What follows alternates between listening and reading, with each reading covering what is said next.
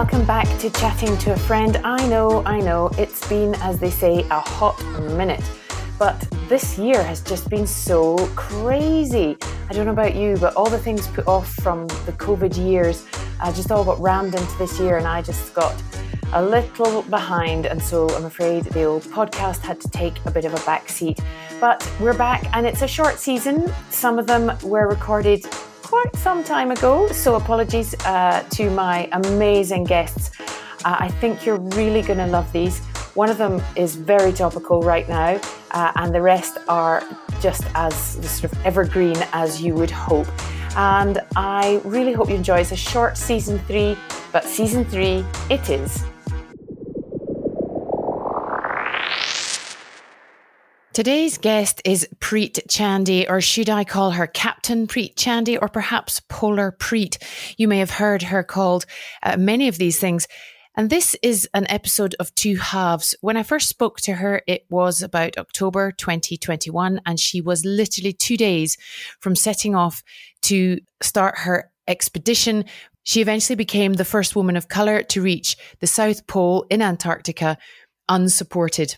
And we always said we would catch up afterwards, and the chat really was all about where did she come from? What was so difficult about getting started? What were the challenges, and so on and so forth? And what would she want to get out of it? How would she think she would feel? And all the sort of things that you would imagine asking before such an expedition.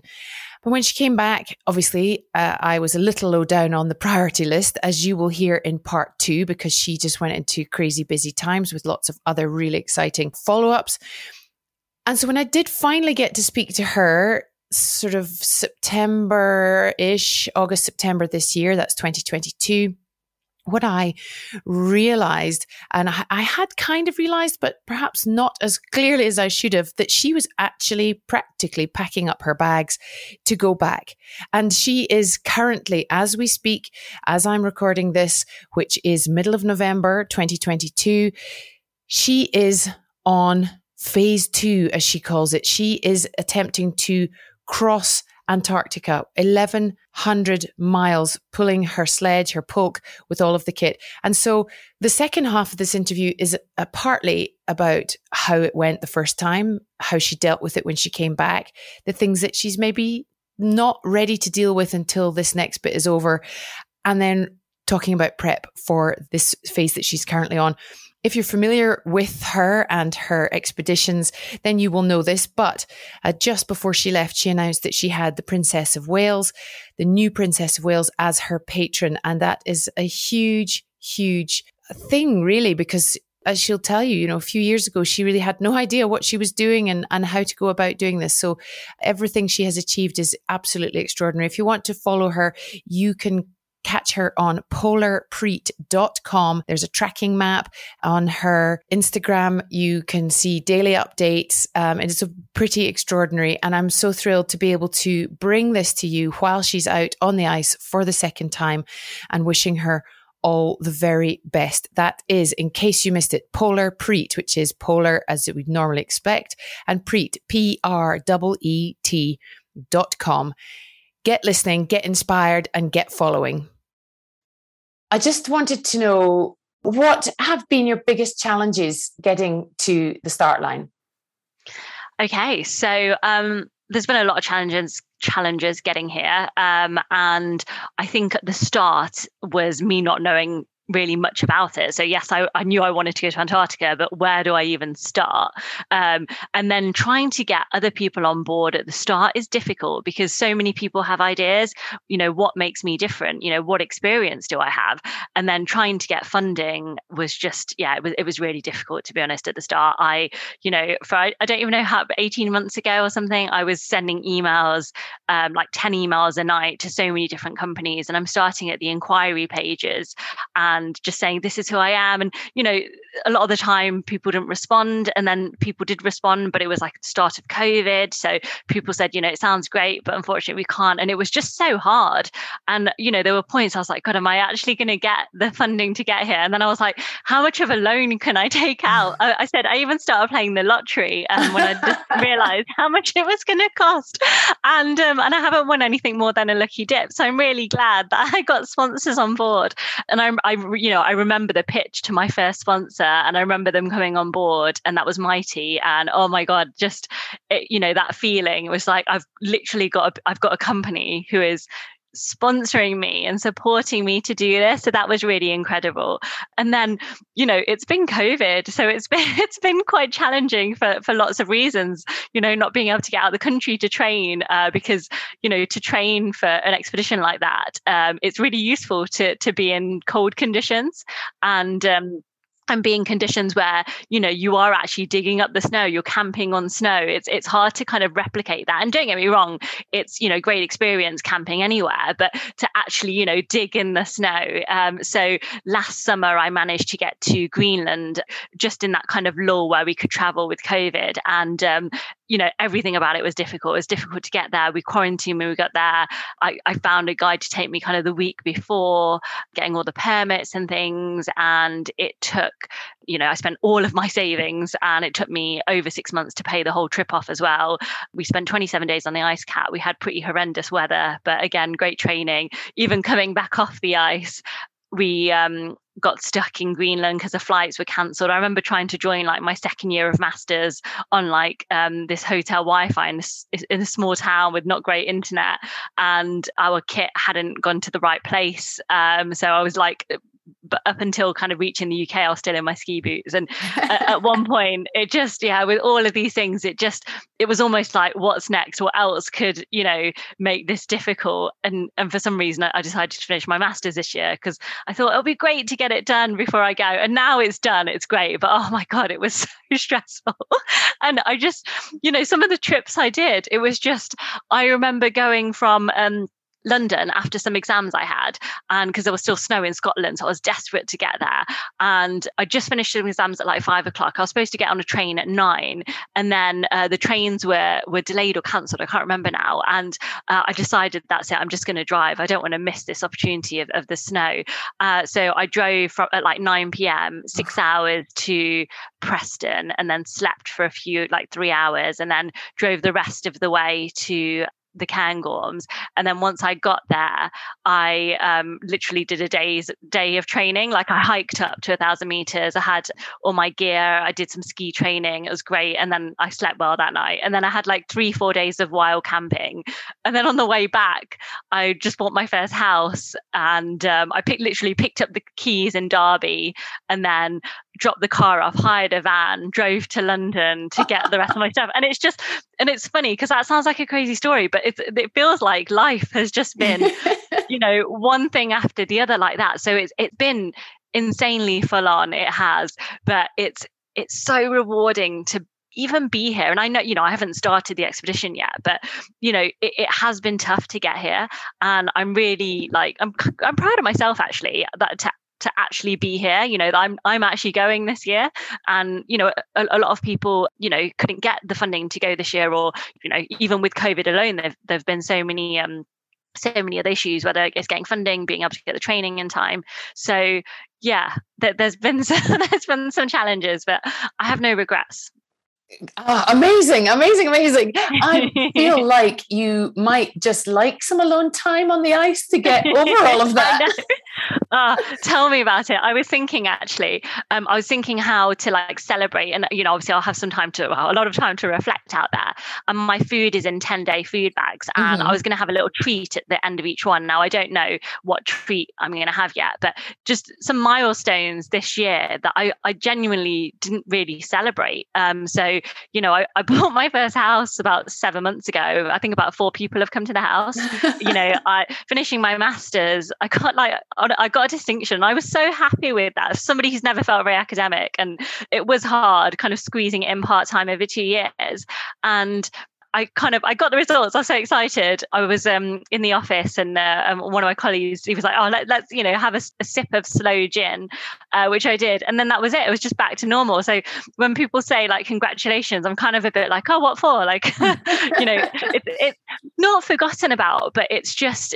I feel like I haven't had the time to really celebrate it. So yeah, on my 10-day markers, I think I'm going to be whatever that treat is, or just be something small and light, but be this is because I bought my first house this year. This is because I finished my master's, this is, when I was vaccinating as part of COVID, and, just different things that were done this year that seemed to kind of like, passed over, because obviously this expedition is huge and taking up a lot of my time. Yeah. And getting to the start line, as far from what I can gather from so many other people and from yourself, getting to the start line, it feels like almost more than half the battle.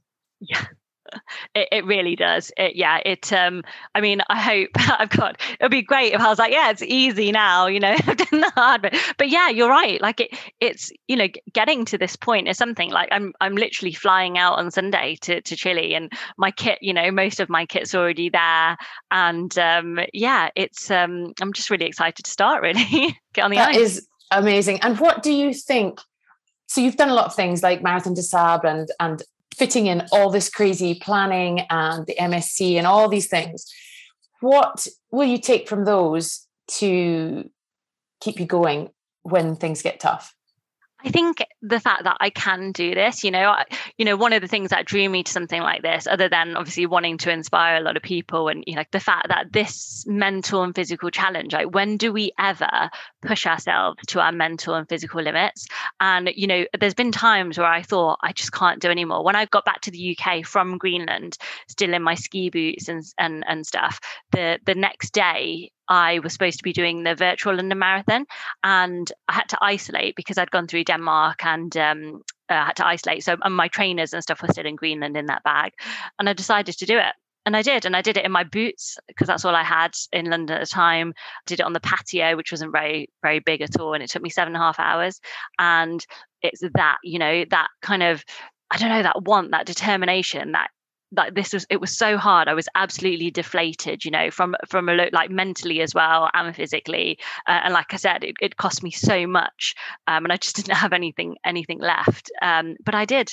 And I think, that's what I have deep inside, that's what will keep me going. It's about so much more than me. It's about so much more than me. And even though it's a solo expedition, it's more than that. The fact that I am an Asian woman, I am a woman of color doing this, is really, really powerful. And I know a lot of people don't quite understand that. And, I'll try and, I put a video up just yesterday, actually, about when I did a talk to this outdoor leaders group from diverse backgrounds. And I thought, rather than me trying to explain to people, I will, record them and their responses. And they are just incredible. Listening to them talk motivates me. And there's people there who are like, not only is it representation, but the fact that you can do it makes me feel like I can do it. The fact that I'm brown and they're brown, it's really powerful. People say the outdoors is for everyone, and it is. But if you're from a community where that's not the norm at all, it's scary to go out there and do this stuff. And I get that a polar expedition is huge. I do, but I didn't start there. I at 19 when I joined the Army Reserves, and I didn't tell anybody, because again, it's something so out of the norm, and step by step it's grown. Sorry, I've gone onto a huge tangent there, as I do. I remember what the original question was. Well, no, you've actually answered about 3 of my questions, so that's fine. Okay. But what is it that you want to show women of color specifically that they can do because of what you're going to do, or even what you've done to this point? Because even getting to this point has its massive barriers. Yeah. I just want to show them that it's okay to break boundaries, and, a lot of us are from communities where, that's a bad thing. It really is. Like, actually, no, you should stay in your lane. You should stay in your box. Like, why are you doing things that are out of the norm? I still repeatedly, not even like last week, I'll get asked, oh, Preet, when are you going to get married? Because, I'm like, I'm training for this huge expedition. Or when I started my degree as a physio, or why aren't you going to be a doctor or a dentist? Why are you moving away from home? There's so many things. Why do you keep going on these hikes? Whatever it is I'm doing, and people see this as the norm, but just because it's the norm for you, it doesn't mean it's the norm for everybody. People have different start lines. Like I said about, the outdoor community. And I love seeing more and more, diverse groups going into the outdoors, because, it shows that, you can do that. And it's easier when you do see people that look like you doing it. It really is. So I want to show them that it's okay to break the boundaries, and also that, they are capable of so much. They really are. Like, it's so easy for me to say, believe in yourself. And I get that. But honestly, when I did, I realized how much more I could achieve. And, as I've gone and done different things, the more I've done, the more I've realized I'm capable of. And that's what I want to show people. My glass ceiling at one point would have been, wow, joining the army as an officer, God, that would be amazing. And I remember that phone call. I remember when I got that phone call and, they said I'm joining. And, that's just incredible. Again, something so out of the norm, so different. And I just, I want to say that you are capable of whatever you want to achieve, whatever that is, whether that's something educational, whether that's in the arts, whether that's something in the outdoors, it does not matter. It does not matter what it is. And just take that first step. And it's hard. I get it. It's hard to step out of your comfort zone. I find it hard every single time I do it, but that's how we learn. It's how we grow, and I feel like now, even through this journey, like this 2 years, I've grown so much, and I'm doing more and more. On my wrist, I'm wearing a band which is called a rukri. And basically, I've been doing it. I've been tying this band for years on my brothers. And it's kind of about the bond between brothers and sisters. And, it's a symbol of protection. So I tie it. A woman ties it on her brothers each year. And this year, I asked my brothers to tie it on me, because I need that same protection too. And, it's okay to question the way that things are done. This is how we grow. And I think for a long time, if I did question things, it was seen as disrespectful, or why are you doing that? It's rebellious. And I've realized that it's not, it's not at all. It's okay to question things. It's good to question things, it really is. And you realize that there's a whole world out there. There's, now talking about polar expeditions obviously doesn't seem that unusual 2 years on after training. But if anybody had mentioned anything like this to me before that, not a chance. I didn't know anything about it, And people say to me now, I don't look like a polar explorer. People say when I had frost nip on my nose in Greenland that they haven't seen that kind of injury on somebody with my color skin. So, it is powerful. And I'm so glad that I'm at a point where I can describe myself as a woman of color, because I'm finally comfortable in the skin that I'm in. I'm not, embarrassed, which I probably was when I was younger. It was hard for me to come to this stage. So there is no way I'm going to let somebody else, tell me that it's not okay to describe myself this way. Yeah. I'm not doing it to, upset people. It's not about that. It's about, that my brown skin and my culture is a huge part of me. It's been a huge part of my upbringing. It's been a huge part of my experiences. And, there are a lot of other people, that feel this way as well. And I just want to show them that, you can do whatever you want. You really can. And it doesn't matter, if you've started a little bit behind, or you feel a little bit behind, or even if you don't fully believe in yourself yet. I've done loads of things where I didn't really believe in myself, but I did them anyway. Yeah. And then that reward to know that you've taken that step and you've done that is just incredible. Again, I'm going on one of my rants. No, it's completely amazing. I'm interested to know what you think your mindset will be out there. Have you worked on your mindset, and do you have a vision of what success looks like to you, even if you don't make the final destination, which we obviously hope you do. But Yeah. So in mindset, I have worked with that. So I've been working with a lady called Kate Strong, who's been amazing. And I had a few sessions with her, and I always made sure that I went, because it's one of those things people forget to work on. And it's so easy because, it's easy to concentrate on the physical things. Well, I've got to physically train. I have to physically plan, my kit and equipment. So it was something I was like, because I'm an overthinker. If I'm out there and I've had a bad day, and it's so easy to spiral, isn't it? It's so easy to get yourself, and once you're in that kind of in that spiral and you're feeling mentally down, it makes everything harder. So I knew I had to work on it. So we did some things together, like, okay, when I'm feeling like that, what can I do to pick me up, or how do I stop myself kind of feeling that way? So there's a few different things. So for example, my pulk is named Simran after my niece. So she'll be waiting for me outside every day, as will Gurranveer, who's my nephew. So his my skis are named after him. So every morning, get me out of the tent. They're waiting for me. I've got some comments in the tent as well to help me. I've got my friends sending me voice notes. So when I'm having down periods, I can listen to those voice notes to help pick me up. And then I think a big thing as well is focusing on internal factors. So I cannot control the weather. I cannot control, the whiteouts. I can't control any of that. I can control how I feel internally. That is mine to control. So I've been working on that. So for example, there'll be points where my pulk, which is my sled, might get stuck on certain things. And that can be a little bit frustrating. I had experiences like that in Greenland as well. So for example, when I'm dragging my tires, which is what I do to simulate me pulling the sled or the pulk, it gets stuck sometimes. And I learn not to get frustrated by that and just laugh about it. Okay, yeah, I'm going to use my hands to drag that now. My arms have definitely gotten stronger from going over all the curves. But it's a good thing to practice. So when I get frustrated, and I've done it in a few different things actually. Even some of the comments I've been receiving, a lot of people again, why does it matter that you're a woman of color? Why do people keep talking about this? You're a person. And if I let those frustrate me, I think back a little bit and I'm like, okay, it's a lack of understanding for them, but that's okay, and I don't need to respond to that. If so, at one point, I may, so for example, respond in my own way. So I made a video, which honestly, just that video, I could watch it so many times and it's so heartwarming to see, this diverse group of people who, see me and they're like, if she can do it, I can do it. How powerful is that? And then back to your other question in terms of how I see success. I think, someone said to me, make sure you enjoy it. And I know that sounds super simple, but actually there will be hard times. I remember it in Greenland thinking, oh my God, this is horrible. And I'm in Greenland, this amazing place. And, you can just see kind of snow all around and it was incredible, but you will have those down moments. I'm on my own. It's inevitable, I think, that I will have them.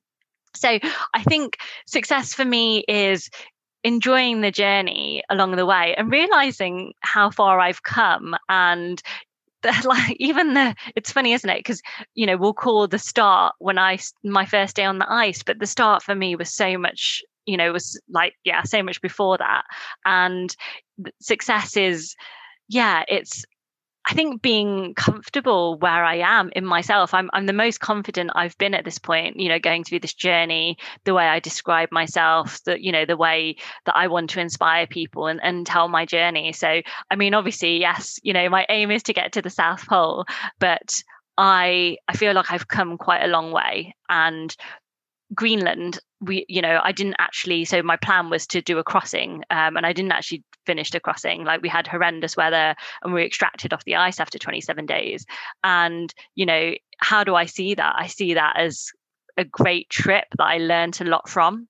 And, I think, again, that's the mindset, isn't it? How do you see that? Do I see that as a complete failure, or do I see that as something that actually I learned a lot from that trip, and probably a lot more because we had all those conditions? And that's where my mindset goes. Sometimes now if I'm going out and it's bad weather, I think to myself, oh, well, at least I'm not sleeping out in the wet, and it just, those situations that I've put myself in. So when I'm in Antarctica, my mindset might be, oh, okay, well, at least I'm not sticking the tent for 4 days because of a storm. It's because I've put myself in those positions. So yeah, I think hopefully that answers the question. It does. And so I have two more for you, and they're sort of connected.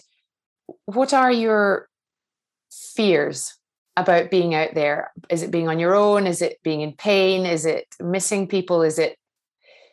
Tell me, what are your fears? Yeah, I think the being alone thing is going to be difficult for sure. I mean, I've done some training on my own, but that's never more than kind of 4 days. When I was in Greenland, there was somebody else there. When I was in Iceland again, even though I did a few days on my own, still I know that there's someone not too far away as well. So I think that there will be difficult times within that, and I think I want to accept that, that I don't want to be, oh no, I'm going to be absolutely fine on my own all of the time. I'm going to have this great mindset all of the time, because I know there will be difficult times. So I think it's important to accept that and just think, okay, when I'm in that point, how am I going to manage that?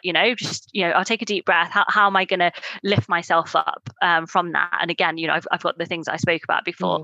Obviously, things like the weather can get quite extreme in conditions like that.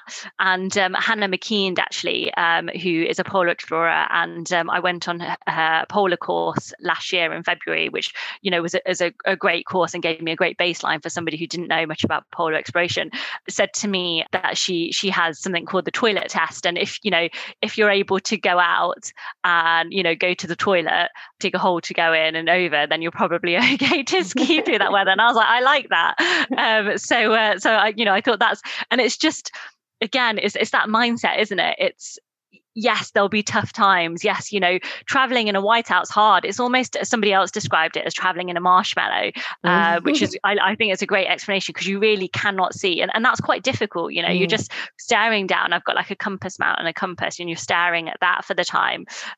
So I've got like a mixture of audiobooks to help me get through, like some more inspiring ones, some more like super chilled, you know, teenage romance where I don't have to think too much, and a mixture of those. So I think it'll be a mixture. I think, you know, the being alone aspect will be difficult without a doubt. And I think, you know, there'll be points. Obviously, at the start, my pork is quite heavy, and then it will get lighter as I go on, because food and fuel is the heaviest thing. And I know that first degree where I start traveling, I've been told it's quite steep. And so kind of, you know, trying to prepare as much as you possibly can. I mean, and I say as much as you can because, you know, I've not been to Antarctica, so you can. You know, I haven't been there before, so you can only kind of train so much for that until I'm actually there. So I am a daydreamer, which is good. So hopefully I can go into loads of daydreams. But yeah, a big one for me is just knowing how many people I'm reaching. You know, knowing that my 9-year-old niece sees her auntie, her pua, which is what we say in Punjabi, doing this, and seeing that as the norm. You know, seeing, like, the other day she came over to the house, and I said, do you want to put the tent up, or do you want to watch something on Netflix? And she wanted to put the tent up. And again, that might be the norm for some, but that is super powerful for me. You know, the first time I ever went camping was when I was 19 with the Army Reserves, and the fact that she wants to do it at 9 years old because it's something we do together, you know, and it's just, honestly, it's incredible that, I really hope that she and, you know, many others grow up, you know, with less barriers and boundaries, basically. And so you've added another question into my thing. First of all, I want to say how powerful that is. And you made me quite emotional there, thinking about your niece and your nephew when you're out there. I think that's incredible. Talk to me very quickly about the toilet thing, going to the loo in the, not so easy for girls. No. How have you prepped for that? Oh, yeah, definitely. So when I went on my polar course, the best thing ever I used, so it's called a freshette, and it's basically like a shiwi, but you pee into a 1.5 litre bottle. And I fell in love with this item because it means once I'm in the tent, I don't have to leave to go for a wee. You know, it's just amazing. And then to go to kind of open my bowels, basically I'd go out and dig a little hole and basically go to toilet in that hole. Or once I've put the tent up, I'll go out and make a little toilet for myself. And that's, you know, that's where I'll keep going. You do become quite regular though, I found. So, you know, once you're on the freeze-dried meal, so hopefully then I will, go at the same time every day. Although I do have a spare pair of underwear just in case. And I am taking panty liners, which are like the best thing ever, I realized. So I've started using them like while I've been doing this training over 2 years, and now I love them. I'm like, these are amazing. Because obviously I'm not, you know, and it's just, you know, that is a little bit of a luxury. So it's just, just incredible. At some point it's like, when I think about the stuff I want to talk and write about, my notes on my phone are mental. Like I have so many notes of things, and I was like, yes, you know, I really want to like talk about this because it's interesting. Talk about, you know, what would happen, you know, if I had my period, if I was out there, just stuff that I want to talk about. That still, again, you know, some of it's cultural, some of it's like, you know, wider than that people don't want to speak about or talk about, because again, it's not the norm to talk about. But why not? Well, exactly, because as we have said all along, this, where you're going, is the majority of, you know, people say you don't look like a polar explorer, because that's because you're not a white bearded man. a beardy white man. And so they're, I spoke to Jenny Wordsworth beginning of the year. She's amazing. I love Jenny. So amazing. Let's hope you don't end up with her injury, because that's a bit gross. But, so there's all that sort of stuff that's so important when you break these boundaries as a woman, that, and I was involved in a mountaineering thing this summer, all female teams getting to the summits of mountains. And, there were female guides, and it was those sorts of questions. How do you pee? What do you do with your harness? All that kind of stuff. And it's so important, because it shouldn't be icky or gross or weird, because just because it doesn't happen to men doesn't mean it doesn't happen. No, so it's good to talk about it. It really is. Jenny Wordsworth is absolutely great. I started speaking to her just over a year ago, and she was just so helpful. And, she loaned me kit when I went to Greenland. She wasn't even at home, and she left it with her partner so I could pick it up, without even meeting me. She's just been amazing. And it's great when, there's a female that's done it previously who's just so willing to just help and, give all the knowledge that she's learned. And she's been out there twice, and good on her for doing it, with that injury as well. I'm sure you've seen the images. I have. It's giving me the goosebumps. So she's she's an incredible person. She really is. She and I've spoken to other women too, like Molly Hughes I spoke to not that long ago as well. I've already mentioned Hannah McKean, and there's some really, really great people that have helped me get here, because you don't know what you don't know. You learn from other people. So 100%. Amazing. Okay, my last question is, what conversation are you hoping to have with me and all the bazillions of other people that will interview when you get back? What is your hope for that conversation? Well, that's a good question. What is my hope? So I think it's important to just talk about where I started, actually, because I think people can relate to that. And I think people always see the end, don't they? So people, even now, will see, oh, well, army officer, she's doing this big polar expedition, but I didn't start there. And I want people to see where I started. That, I didn't have many GCSEs, I didn't have any A levels, and I want, because I want people to be able to relate, the fact that the community that I've come from, like I say that, so a lot of people have been asking me more recently, because I've been on, I've done 1 or 2 interviews now, and I went to the temple the other day, and I wanted a prayer done, and I was, saying that I'm going to the South Pole, and trying to explain to people that I was going to the South Pole and not to Southall. and it's just, but they are the conversations, because people don't actually realize where it is. So that I think is a big thing for kind of wanting to relate to people, not just from my community, but from like any person who's come from somewhere where this is just so out of the norm that they believe it's impossible. And I want them to believe that nothing is impossible. If one person's done it as well, other people have done this.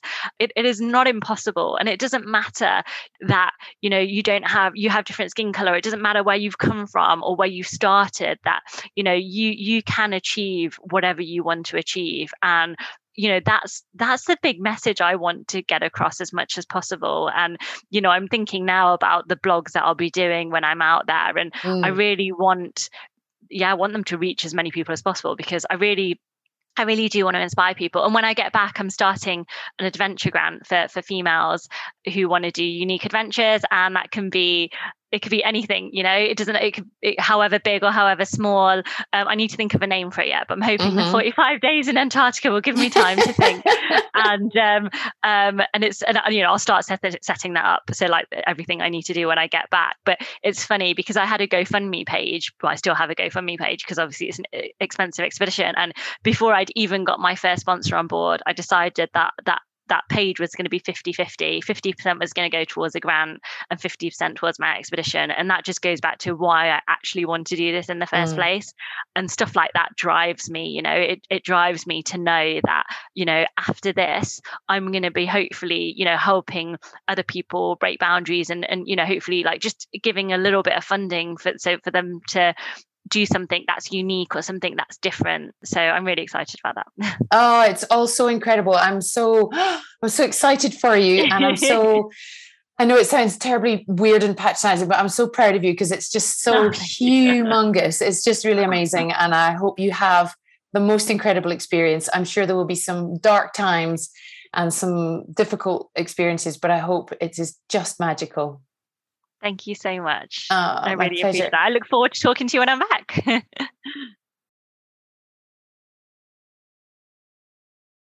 So thank you for joining me again, Preet. It's so lovely to hear from you. I just wanted to touch on your background because we talked about that briefly in the last interview, and it's something that we didn't really get into, and I felt like it was something quite important to you. Do you want to give us a little bit of a rundown of your childhood, and up until the point you decided to go to the Antarctic? Of course. Well, thank you for having me again, firstly. And so I was born in Derby. That's where I'm originally from. And I've got two older brothers who I grew up with there, and just went to kind of the school across the road. I started playing tennis when I was about 10 years old. So a little bit of a late starter, but then started playing quite a lot. So I moved away from home when I was 14 on like a scholarship and played in Sutton Tennis Academy. I lived with a guardian there for a little while because I was too young to live in like the tennis house without parents. And then I moved to Czech Republic and I lived there for 3 years until I was 19. Came back to the UK when I was 19. So I didn't really come out of school with very much. So I went to school part-time, only came out with a few GCSEs. I didn't do any A-levels. I remember, and to be honest, I didn't really enjoy tennis for a long time as well. And I remember at 19 feeling really behind everybody else my age, thinking that, I didn't know how I was going to be able to get a decent job and be able to provide for myself and this independence that I craved, I would say. So when I came back to England, I got a job at Burger King. I started volunteering at the hospital once a week, and I was one of the people taking the trolleys round, and I started an access course. The access course was great and helped me get onto my degree and got into the universities that I wanted to get into, which was like huge for me. I remember being told that I wouldn't be able to do it because I didn't have enough experience and I wasn't smart enough. I mean, I didn't have enough experience, but I think that's okay. And I think, the amount of times I get told that, I think regularly for different things I want to do, because I always want to do things that I don't have the experience for, but that's okay. You go and you learn. And I shadowed. So I did my degree in physiotherapy and I shadowed so many physios that year as well to get kind of experience. And I also saw an advert for the Army Reserves in Derby City Centre, or for the Army even. And I decided to join up the medical squadron. So I joined up as a private soldier. Didn't tell anybody in my family that I was doing that because, again, it was something quite different and out of the norm for somebody from my background to do. And when I did tell them, there were certain members that weren't very happy with what I'd done. Again, something very different to what they knew and what was expected, I think, of me. And eventually I, after kind of 5 years, I became an officer. So I went through the commissioning process and became an officer in the Army Reserves to start with. And I remember not really telling anybody. And again, I didn't invite anybody to the passing out parade, like a graduation ceremony. And it wasn't actually until I joined the regular army that I did invite them. Yeah, and it was great to have them there. Obviously, they were really proud of what I'd achieved. But I think it took a while on both sides. So from me, for so long, I didn't really tell people what I was doing. I just, because I think I knew I was going to get either criticism or told that you don't know what you're doing. And I just didn't want that. So even still now, I think I just go and do things that, when people ask what my family thought of me going to Antarctica, I was like, well, I never really sat anybody down and told them. I think I was just like, yeah, I'm going to go to Antarctica. And just kind of, got so used to doing that. But that's my background. I always kept in touch and have always been close to my two older brothers, which is really nice for me, like no matter where we were in the world. And we still do, we're all in our 30s and we'll still get together. And well, actually, literally 2 weeks ago, we went go-karting and then went for dinner, which was nice.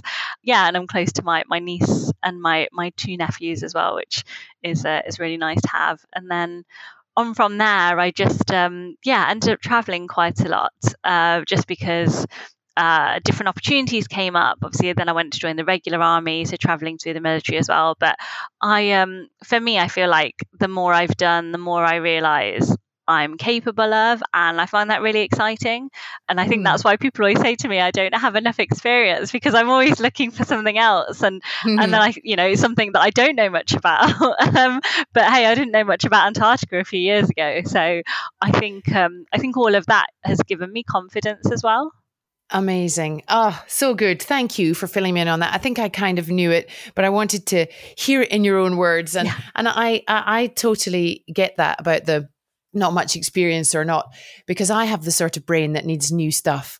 Like I've done this thing, right, good. I've achieved the scary goal. Okay, what can I do next? Yeah. And so I always think of myself as not somebody who's not particularly sporty, and yet I have competed in a number of different races in different disciplines over the years, very much as a completer, not a competer, and think, it's just because, there's a new sport. There's a new thing and a new thing. So I get that completely. So tell me, we chatted before and you were literally days away, and I was so grateful for you for squeezing in a last interview, or one of your last interviews with me. And you had talked about the journey to get there, and just how, as you just said, didn't know anything about the Antarctic.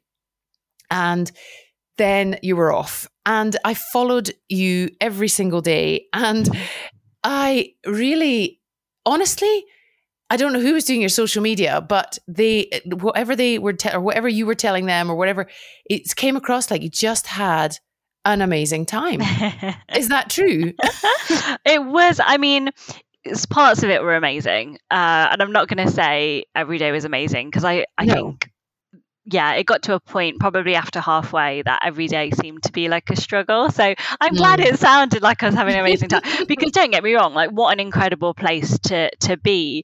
But it got difficult at times. And I actually, there was a message inside my tent that said, it'd been written, and it said, remember to enjoy it, which, it's easier said than done. I think when you're there, it's, having done it, I was like, wow, what an incredible place to be. But thinking of going back, I still remember the dark moments, and, a little bit nervous to kind of come across them again, and thinking about how I would handle them differently.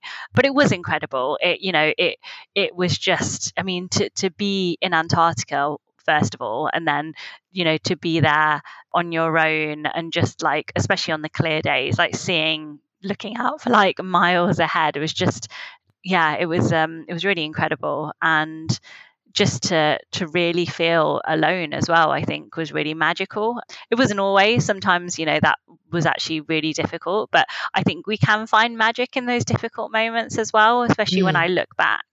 So yes, it was amazing, and even I think the difficulties and everything about that made it amazing.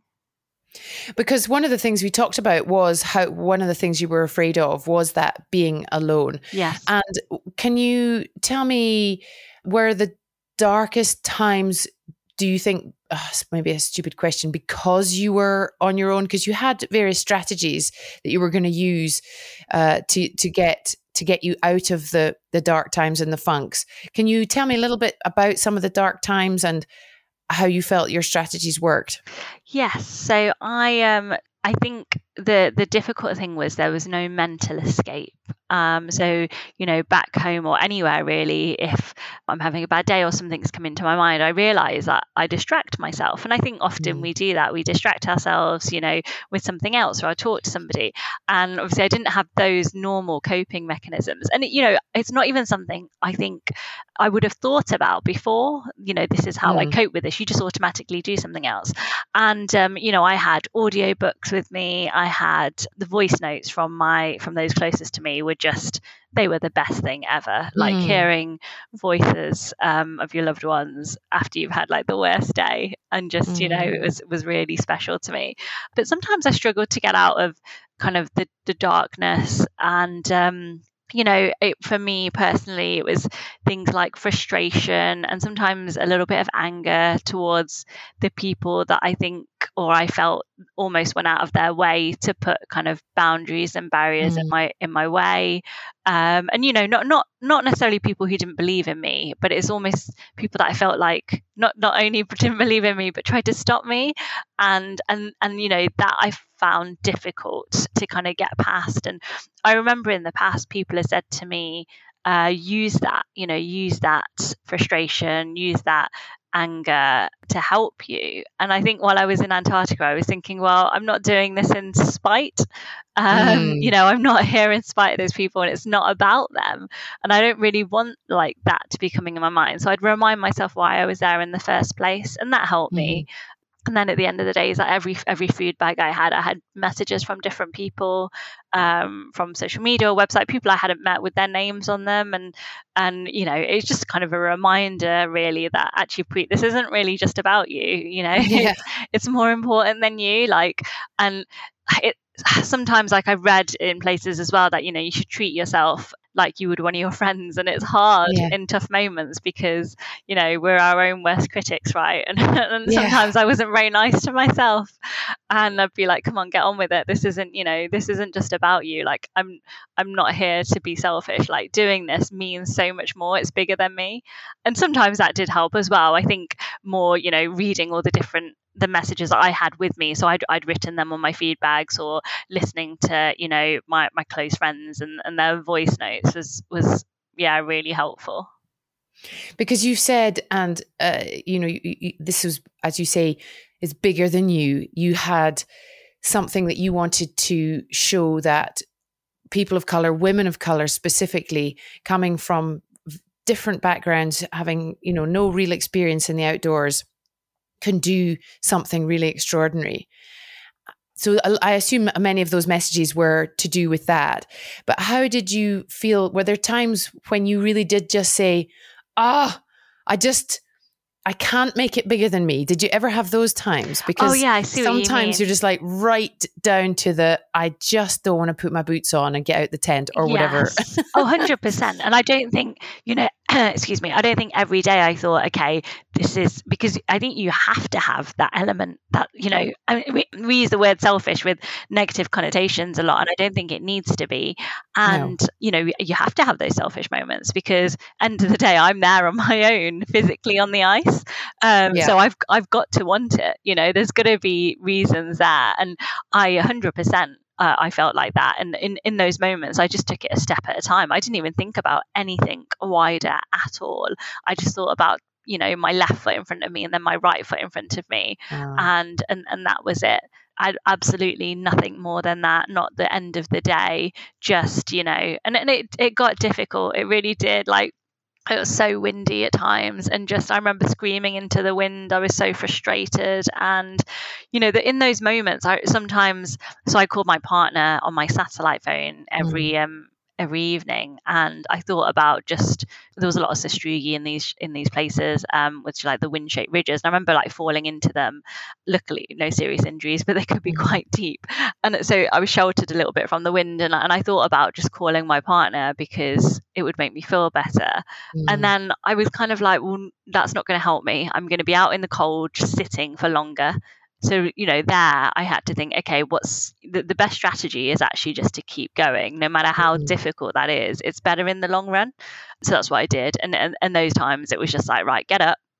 Okay, get my skis out of this little ditch that I've got myself into, pull my sled out, and then just literally left foot forward, right foot forward, left foot forward, right foot forward. And that was kind of Dory in my head saying, just keep going instead of just keep swimming, and taking it a step at a time. So 100%, like it wasn't, and you change the strategies to how you're feeling. So, that wasn't always the helpful thing to think about, that actually is more important than me.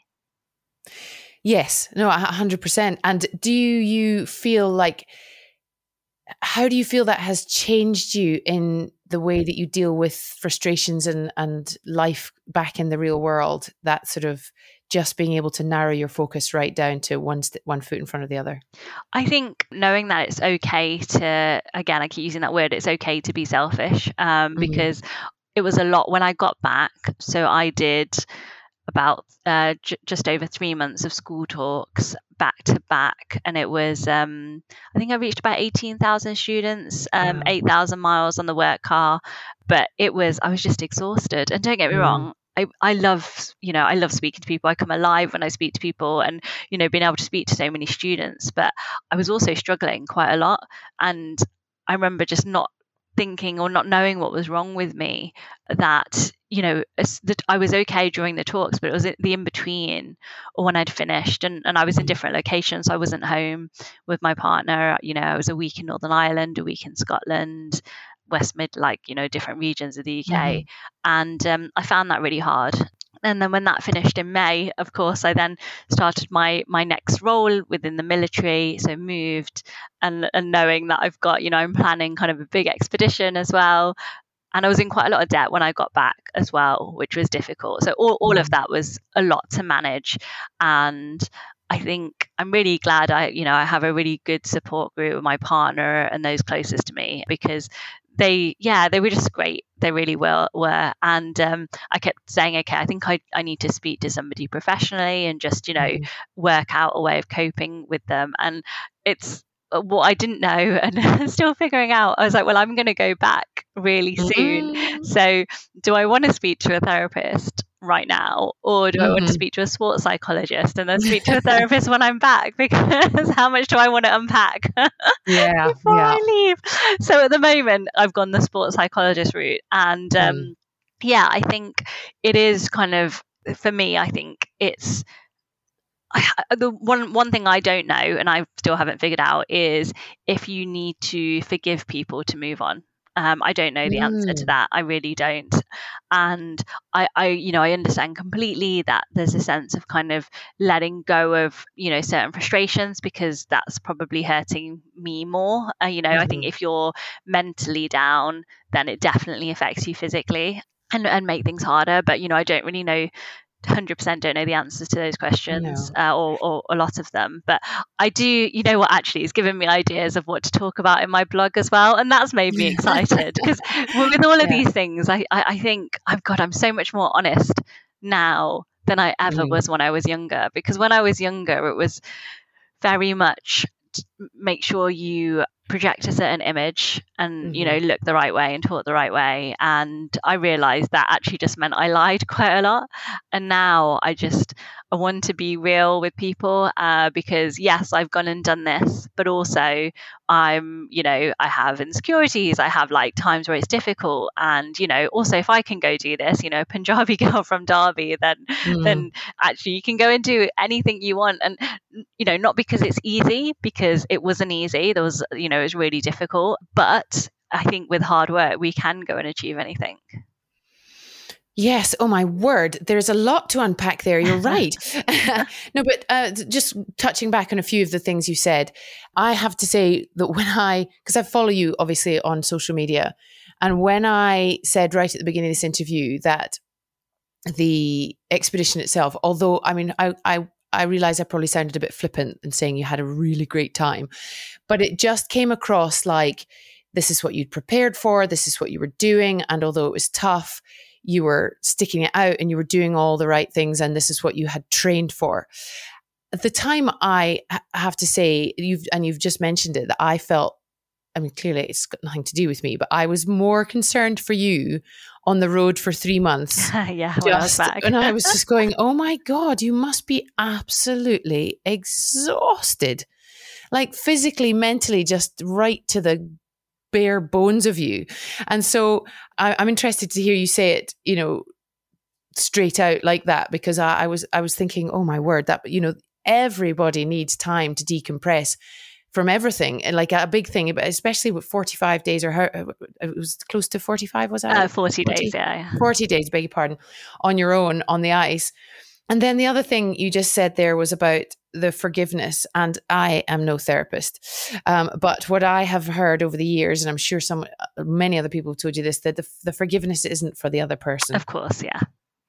It's for you. Yes. And that's it, but it's really hard. It is really hard, because you kind of, as you were saying out on the ice, you made it about them. You made it about the the crossness and the rage and the whatever. And lastly, the other thing I wanted to pick up on was about the honesty and the boundaries and so on. And I think that's a very female thing. I think there are very few women who are not raised to feel like we have to be a certain way or to behave in a certain manner. Yeah. And for those of us who do not fit a mold of quiet compliance, that's really hard. It's really hard. And it's really hard to pretend for much of your life that that's who you are. And when you just want to say, no, I don't like it. This is what I want to be the way I am.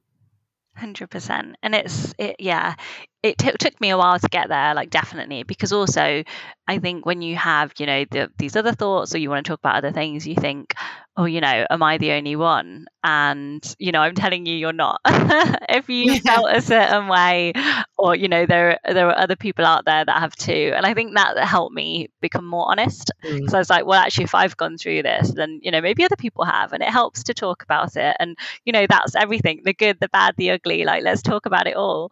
And, I definitely don't think I shy away now from, the difficult conversations or something that might be a little bit uncomfortable, which I think I might have done before.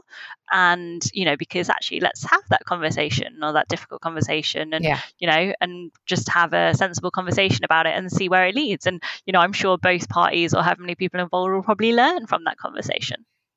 Yeah. And I find, you're about 20 years ahead of me in terms of your time scale. So bravo.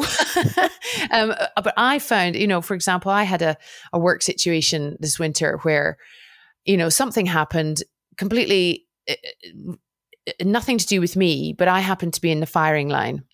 And the old me would have cried and made a fuss and then sulked and brooded and never dealt with it and just felt horrible about it and, oh, it must have been me. The new me walked outside, took a breath of very cold mountain fresh air, walked back in and said, that was absolutely uncool and unacceptable. Don't ever talk to me like that again. The person looked at me and with genuine remorse said, I'm really sorry. I'm really sorry. I know it was nothing to do with me, to do with you. And that was it. Amazing. How did you feel after that? Oh, I was like, two things, actually. Two things. One, I felt like super goddess power woman. Love that. But also, secondly, it literally went away just like that. I didn't brood. I didn't think, oh, he didn't mean it. Or, I didn't second guess all the things that I could have said, should have said. He thought, he might have thought, all that sort of crap that fills your brain. Yeah. I didn't think any of it. I just went, that's good. I've said my piece. He said, sorry, we're fine. Yeah. And that's an amazing feeling of, and I don't know if that's the sort of thing you're talking about, but for me, that's an extraordinary barrier to have broken. Oh, 100%. It's incredible, isn't it? And I think even for me, I remember doing those talks, and sometimes it was 4, probably 5 in a day with the evening talk. And all I really wanted when I got back, I remember people kept saying to me, you must feel amazing. And I didn't feel amazing. I felt, I think looking back, just exhausted. But at the time I couldn't figure out how I felt, but I didn't feel like me at all. Yeah. And all I really wanted to do was just, go to my mum's house and sit in a blanket and let my mum make me feed. And pretty much, yeah. When I look, we were asking about childhood, I look back at my favourite childhood memories. So my mum used to work at Asda, was just going to Asda and, having dinner or lunch on a Friday at Asda, having our fish and chips and just, it's those small things that I remember that are my favorite memories, really. And I think I just needed that R&R, which I didn't have, and this time I'll be making sure I get that time. And I still will do school talks because they were incredible, and it was great to be able to reach so many young people. And I mean, for me, the highlight, I think, literally the best thing ever I've seen young girls dress up as me, and they've got a makeshift sled or, for school. And I'm just like, wow, I don't know what's better than that. I really don't. Yeah. And it's really incredible. And because when people asked me if I'd reflected on what I'd done, I was like, I wasn't sure. But then sometimes I would see things like that,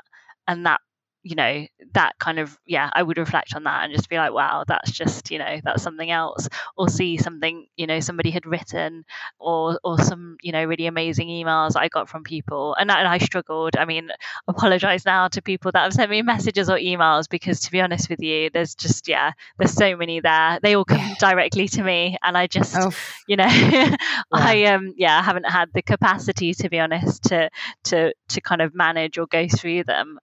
So it has been a whirlwind, but also, it's been a bit of everything, really. It has been incredible. It's, I've learned a lot about myself. I feel like I've grown a lot, not just through the 40 days on the ice, but, the going up to that. And, I really hope that, people were inspired by it, and hopefully for the next one too, because I've just thought to myself, well, actually, I'm going to keep pushing my boundaries. Obviously, that was always phase 1 of 2 anyway. But let's see what we can do, right? Let's and then, like I said, the blog as well, like some of the questions the students asked me have given me ideas of what I want to talk about on the blog. A lot of people asked me how I manage my period. Some asked me when I asked any questions, some asked me afterwards, because I didn't want to ask, in the room itself. And I'm like, great question. Let's talk about that, because it's a completely normal thing to talk about. Or, how I went to the toilet, or any of those questions. I think they're great. Yes, let's talk about all of those things. And, people will manage things differently as well. And what worked, it's good to know, isn't it? Like what works for somebody else. So I'm excited about, the blog. So I'm glad to hear that you listened along every day. Oh yeah. Because when I was out there, I remember like just before halfway, as I was speaking to my partner on the satellite phone, I was like, is anyone listening? And he was like, yes, loads of people, because you feel so cut off. And even so for me, I was leaving a voicemail. So everything I was saying was on a voicemail.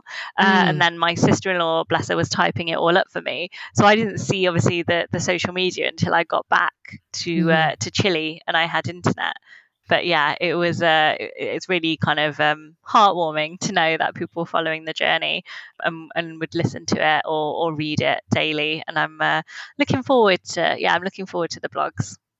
Cool. Now, so you've touched on a couple of times that there is more, there's part 2. And you just said a minute ago, well, obviously this was part 1 of 2. But when you announced that the other day, I mean, I don't know whether I just hadn't been paying attention, but I was like, well, what? So you applied, the very first thing you applied for, you were turned down, and that is what you are going to do now. Is that correct? 100%, yes. Right. Tell us about that. Sure. So when I decided I wanted to go to Antarctica, when I figured out, what you can actually do there, so I went on to the Antarctic Logistics and Expeditions websites and did some research into it. I decided I wanted to do a crossing of the continent. So it almost looks like a right angle if you look at it on a map. And I wanted to be the first female to do a solo and unsupported crossing. So it would mean that I'd carry all of my kit and equipment with me. So the sled is quite heavy at the start, about 120 kilos, over 1,000 miles, and take about 70 days. Anyway, I didn't apply straight away because I knew I didn't have enough experience. So I waited until I'd been to Norway, I'd done Greenland, and then I applied. And my application was rejected, which, to be honest, I didn't actually expect. I think because I'd done Greenland, through COVID, and it was really tough out there. I thought, that was going to be enough. And it wasn't. And, I remember feeling a bit deflated, and I was sat with a tub of ice cream in my bed thinking about, well, what can I do now? So I decided to create phase 1. So phase 1 was me going solo to the South Pole, solo and unsupported to the South Pole, which would give me the experience to go and do phase 2. So I came back, and I think probably within the school talks, from May time, I think, I put my application in and it was approved, which was really exciting. So then I just needed to do all the rest of the planning and preparation. So I'm going now to do the 1,000+ mile solo unsupported expedition across Antarctica, and the aim is to be the first female to do that. The sled's going to be pretty heavy at the start, and the most technical part is actually the last kind of 90-ish miles or so, where I have to cross a glacier on my own.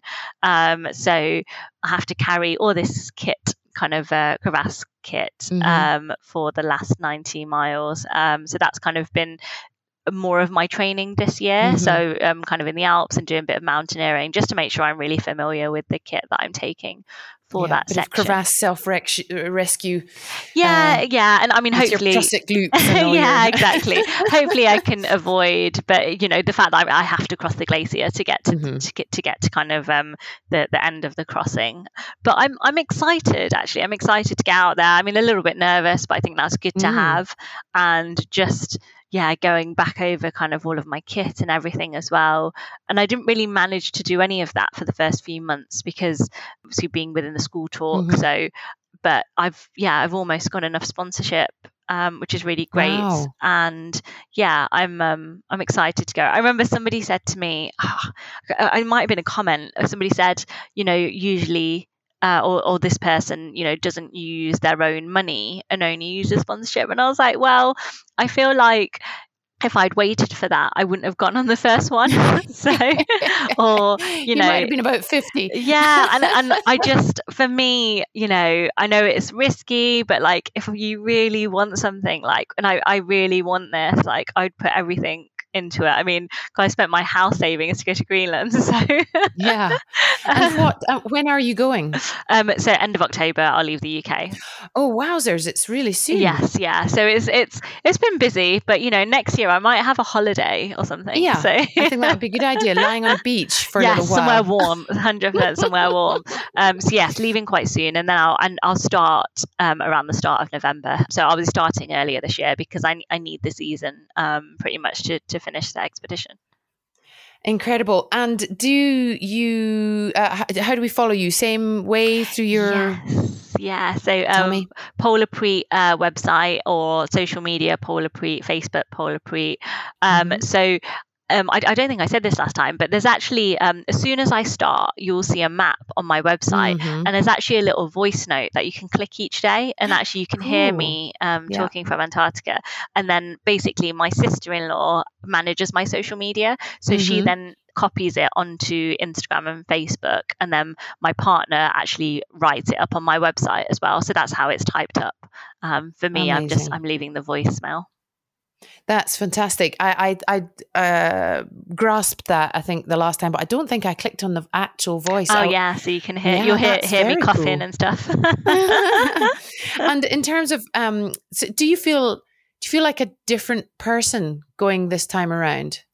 I feel like I've grown a lot. And it's funny, at the time I was thinking, my application was rejected. But now I know that I have so much more experience. And, it's like with anything, now I'm really glad that I had that extra year.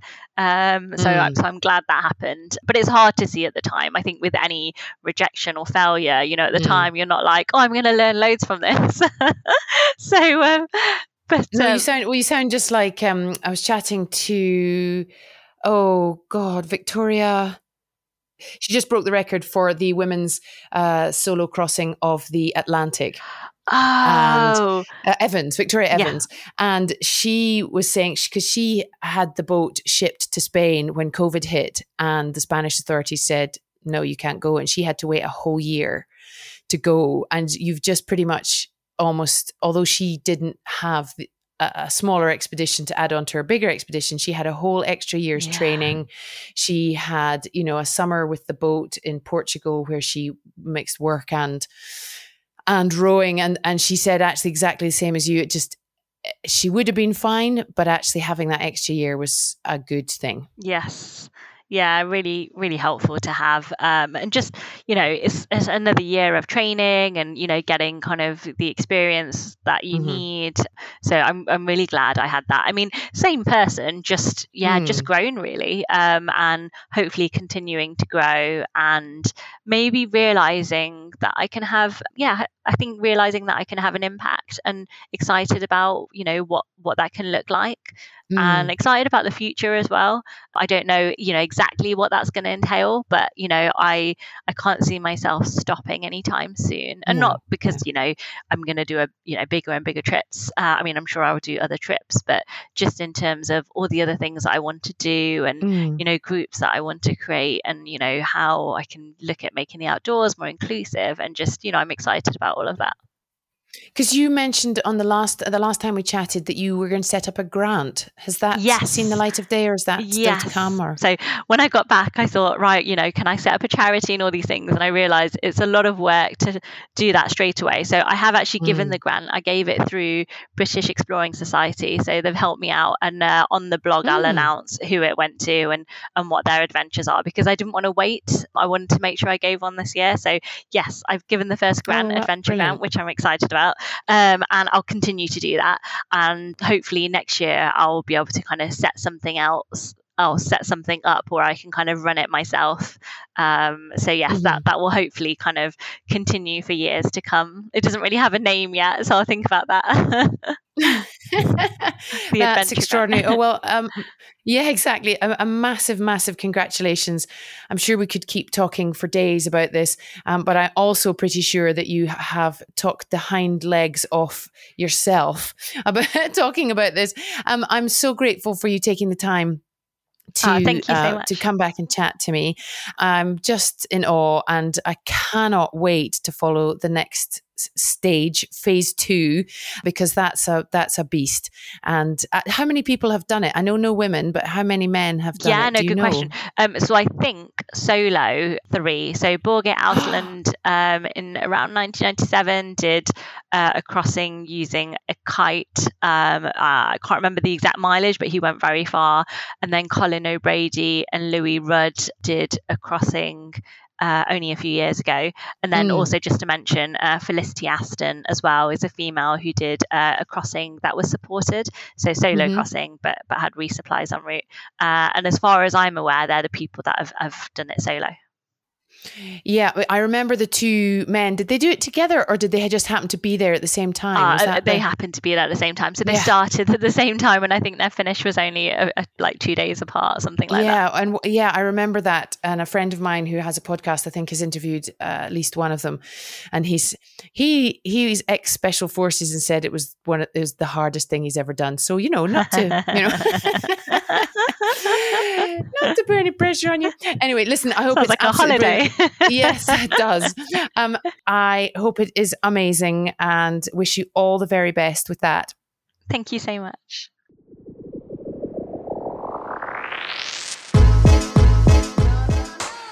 Thanks for listening. I really hope you enjoyed that. I'll be back next week with some more great chat with another amazing woman. Bye-bye.